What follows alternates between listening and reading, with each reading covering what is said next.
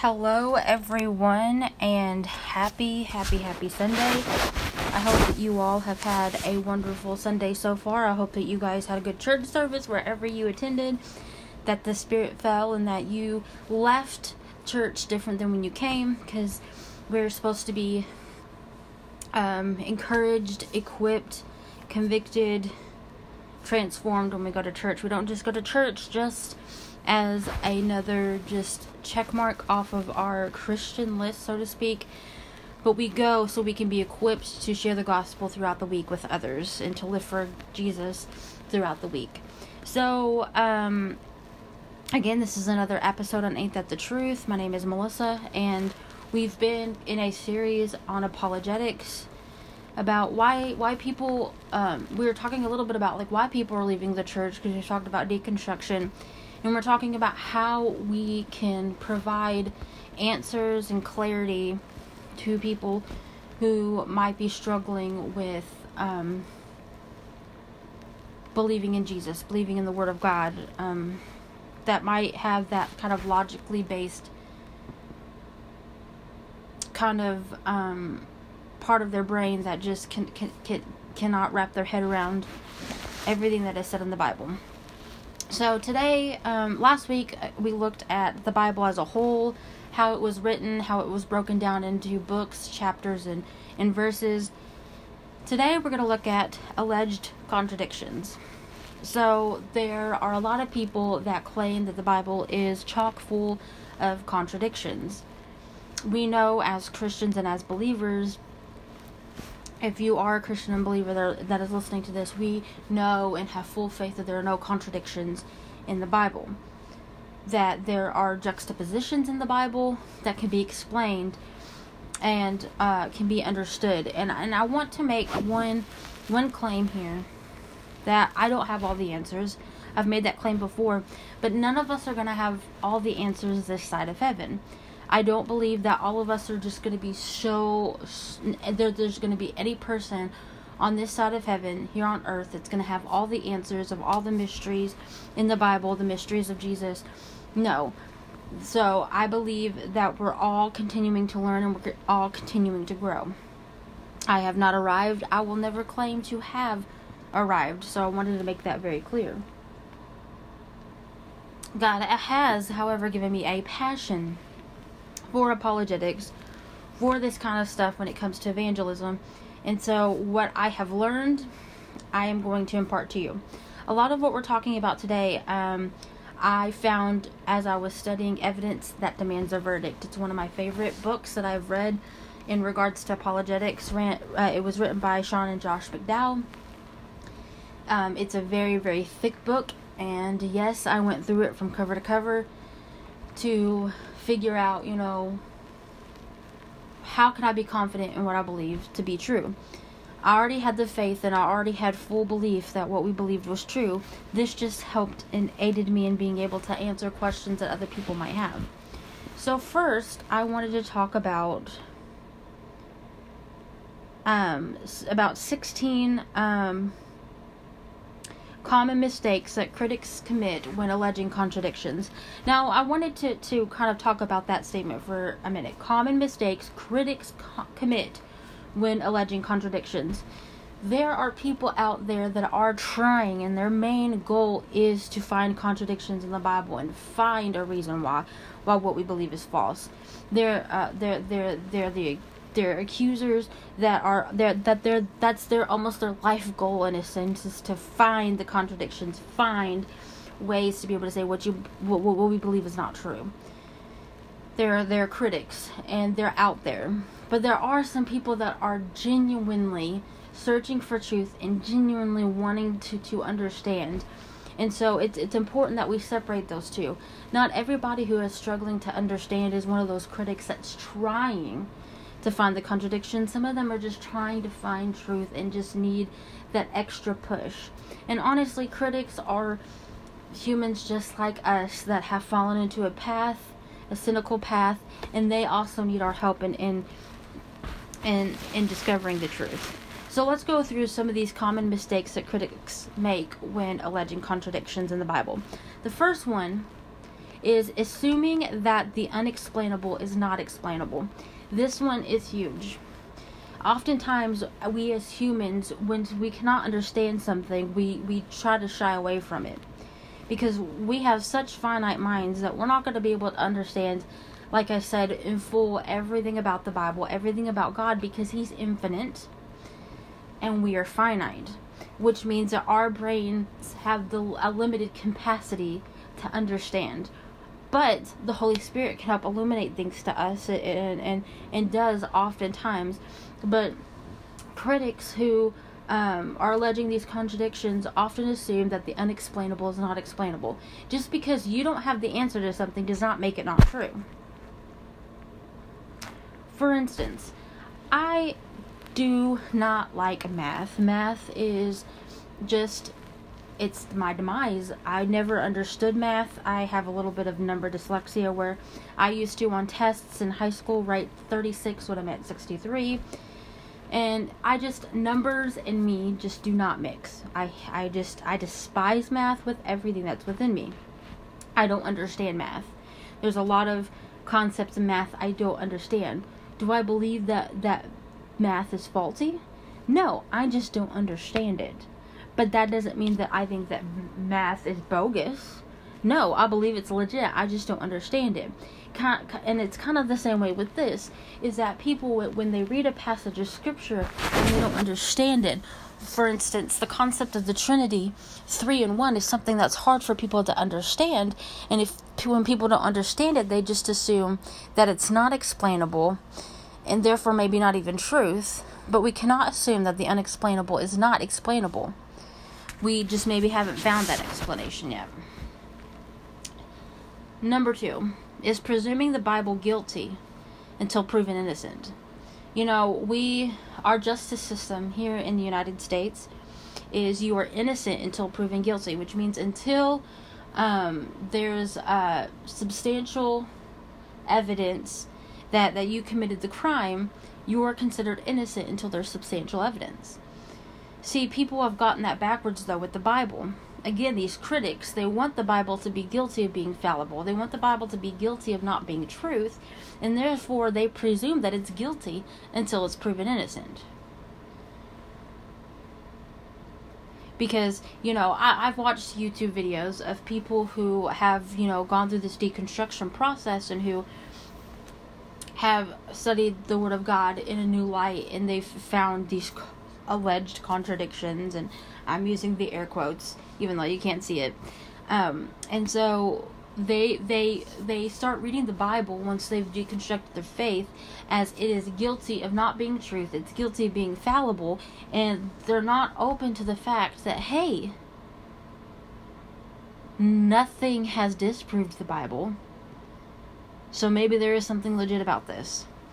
It's all about perspective. Number 3, another common mistake is confusing our fallible interpretations with God's infallible revelation. So like I said, God is infallible. We are fallible. And there have been preachers and teachers out there that have interpreted the Bible falsely. They're called false teachers. The Bible warned us about that, especially in the New Testament, talking about false teachers and how they were going to come. And so we sometimes confuse fallible interpretation of man and kind of confuse that with, God's word is fallible, or his revelation is fallible. No, God is not fallible. Every word that he said will come to pass. All of his promises are yes and amen. Each word of the Bible from cover to cover is truth, and we can find solace in that and great strength in that. And so we cannot say, it's false because I've heard somebody teach it in a false way. Just like another example, and we're going to talk about this a lot next week, again with special guest Pastor Cherokee Parker, but we're going to talk about people that have been hurt by the church. You can't assume that all churches are bad because you've had a bad experience at a specific church. It's generalizing everything, and saying it's all bad. Like, if one apple in the whole batch is bad does not mean that the whole batch is bad, that one apple is bad. Number 4, failing to understand the context of the passage. We should not be interpreting scripture with just one verse and saying, I'm going to base my whole theory on this one verse, because if you look at one verse without looking at the context, you might mistakenly interpret it. For example, one verse that is commonly misunderstood is that if you ask anything in my name, it will be given to you. And so people think, oh, all I have to say is, in the name of Jesus, this Mercedes is going to come to me right now. No, if you read in the context, you understand that in anything, in what it says, asking anything in his name, that means anything according to his will for our lives, not just anything. You know, it's not God's will for me to have a Mercedes right now. I'm all cool with that. I'm not going to try to pray that into my life using the name of Jesus and expect it to happen. That's not his will for my life. And so we have to not just take one scripture and say, I'm going to base my whole, theology and doctrine on this one scripture. But we have to look at the context of that scripture to ensure that we're not making mistakes in our interpretation. Number 5 is neglecting to interpret difficult passages in the lights of others. So basically the same thing. Looking at one difficult passage of the Bible, one passage of the Bible, and interpreting it one way without looking at different other passages in the Bible that talk about that same thing to help us understand. Alright, the next one. Assuming that the Bible is a human book with forgetting that the Bible is a human book with human characteristics. So, the Bible, it was inspired by God, but it was written by humans, which means there's human characteristics to it. They put each writer put their own kind of personal spin, personality into their writings. For example, if you take Matthew, Mark, Luke, and John, there's a lot of things, such as the death and the resurrection of Jesus, that was written in each book. None of them contradict each other, but each kind of give a different perspective on those events. Does that mean that it's false? No, it just means that it was given four different humans' perspective on that one event. Again, none of the details are contradictory. They're just different spins on the same story, because it was humans writing it, so they have their own characteristics. Number 8, assuming that a partial report is a false report. Again, if you take Matthew, Mark, Luke, and John, in some of the passages, Luke only wrote about a specific part of an event, and John another part of the event. That doesn't mean that their report is false because it's partial. It just means that they were iterating one thing over another. Because if you look at Matthew, Mark, Luke, and John, each of those books were written for a specific purpose. If you look at the book of Matthew, it was written more as teachings and as different sermons, and it was written for an audience of the Jews who needed to know that Jesus was the Messiah that had been talked about in the Old Testament. If you look at the book of Mark, the whole reason behind that book was to show Jesus as a servant and as one that does. And then if you look at it from a different perspective, there's going to be different things that are brought forth based off the main reason why that author wrote the book. All right. So, number 9, demanding that the New Testament citations of the Old Testament always be exact. So, we know that there are over 300 passages in the Old Testament that prophesy the coming of Jesus and what he was going to do for us. Those New Testament citations of the Old Testament may not be word for word, but that doesn't mean that they're contradictory. Number 10, forgetting that the Bible uses non-technical everyday language. So, the Bible has been translated, and was also written by humans. So we got to understand that the language in which the Bible is written and that we're reading the Bible today is a little bit different than the language of what it was originally written in. And so that might cause some minor differences, but nothing that is going to change the entire meaning. Neglecting to note that the Bible uses different literary devices. The Bible, I love to tell people this, that the Bible's so interesting. It's a romance, it's a comedy, it's action, it's a thriller, like all in one. So no matter what kind of type of reading that you like to do, you can find that in the Bible. The Bible is the most interesting book ever. And so it uses different literary devices. And so understanding that, okay, the book of Psalm is a poetry book. So the way that you interpret poetry is different than the way that you interpret prose or a narrative piece of work.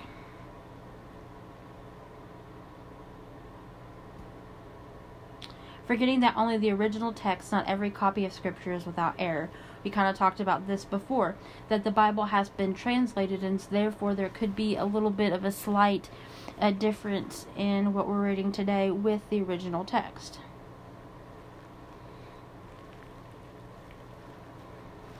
So, those were just a handful of some of the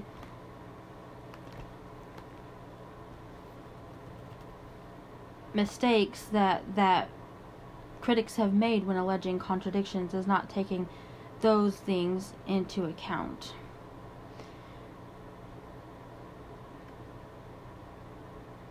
So, how do you have this conversation? I wanted to kind of like not just tell you kind of what these critics are going to say, but kind of give you a little bit of help on, okay, so how do we have this conversation with people who have it so stuck in their head, that there are these critics that have it so stuck in their head that the Bible has contradictions? Well, number one, just taking this list and explaining some of this stuff to them.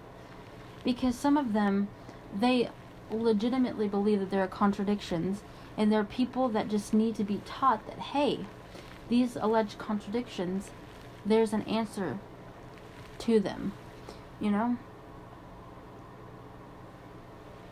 and not doing it in a harsh, but remember that we are representations of Christ, so we should be coming to people in a loving manner, even if they are believing differently than we do. And it's frustrating for us, yes, of course, to come at it in a loving way. And one of the ways to really reach people, I found, is to let them talk too. Not just, spouting out what we know to be true, but coming at it from, I want to know your perspective. I want to listen to you. And then once I've listened to you and try to get an understanding of where you're coming from, I'm going to tell you the truth. Because if people feel like they're validated, and if people feel like they've been heard, they are more likely to trust you, and therefore more likely to listen to what you have to say. Because I believe that there's a right way to proclaim the truth, and there's a wrong way to proclaim the truth. There's a way to proclaim the truth that is going to draw people to Jesus, and there's a way of proclaiming the truth that's going to push them farther away. And so, like I said, when you're having these hard and tough conversations, because it is a tough conversation, when you have somebody who believes so firmly that there's contradictions, it's going to be hard to persuade them differently. It's going to be hard to help them consider something different than that. And it's going to take time, and it's a hard conversation. But if we come equipped with the power of the Holy Spirit, equipped with the love of and the peace of Jesus, if we come at it with a sense of, hey, I love you so much that I don't want to see you fall away. I want to see you come to heaven with me. I want you to have the truth revealed to you. And so I'm going to love you through this, and I'm going to listen to you, but I'm also going to tell you the truth. And tell you the truth in love. It's all about the motive and the way in which we do it. And so, as we're wrapping things up for today, because this is the main thing that I wanted to talk about for today, are these common mistakes. As we're wrapping it up, I want you to know that this channel is all about proclaiming the truth. But there's a way, like I said, to go about it. And I don't ever want to be so forceful in the truth that I do it in a mean way. And sometimes I understand that we get so passionate that can be misinterpreted as us being mean. But if we are being led by the Spirit, He's going to help us to be able to rein in our passion to where it doesn't seem mean, but that our passion comes out in passionate love for people and passionate love for Christ. So next week we're going to continue our talk about this, but kind of talk about it in a different kind of perspective. So like I said, next week we're going to have Pastor Cherokee Parker, who's going to talk to us. We're going to talk about wounds that people have within the church, different wounds that they have, and ways to help with that and help walk people through the wounds that they have. Because that's another reason why people are falling away. Some people are falling away because they think that there's contradictions in the Word of God, because they think that science contradicts the Word of God, and that's what we're talking about in this apologetics. But some people are falling away simply because they've been hurt by the church, because the church is ran by imperfect people, and we'll talk about that next week. So we're going to have our special guest with us, and I'm excited about that. And then the following week we're going to look at tests for the reliability of historical documents, including the New Testament, to talk even further about how we can have confidence that the Bible is reliable, that it is accurate, that it is truth. So I wanted to thank you guys for joining me today. Again, I love talking about the truth. I love talking about apologetics, and I love getting to talk with you guys every week and share kind of my heart. And it's about the truth. That's why this channel is called Ain't That the Truth, because if we're not people all about the truth, then really what are we? So again, I love you all, and I thank you guys for listening, and I look forward to seeing you all next week.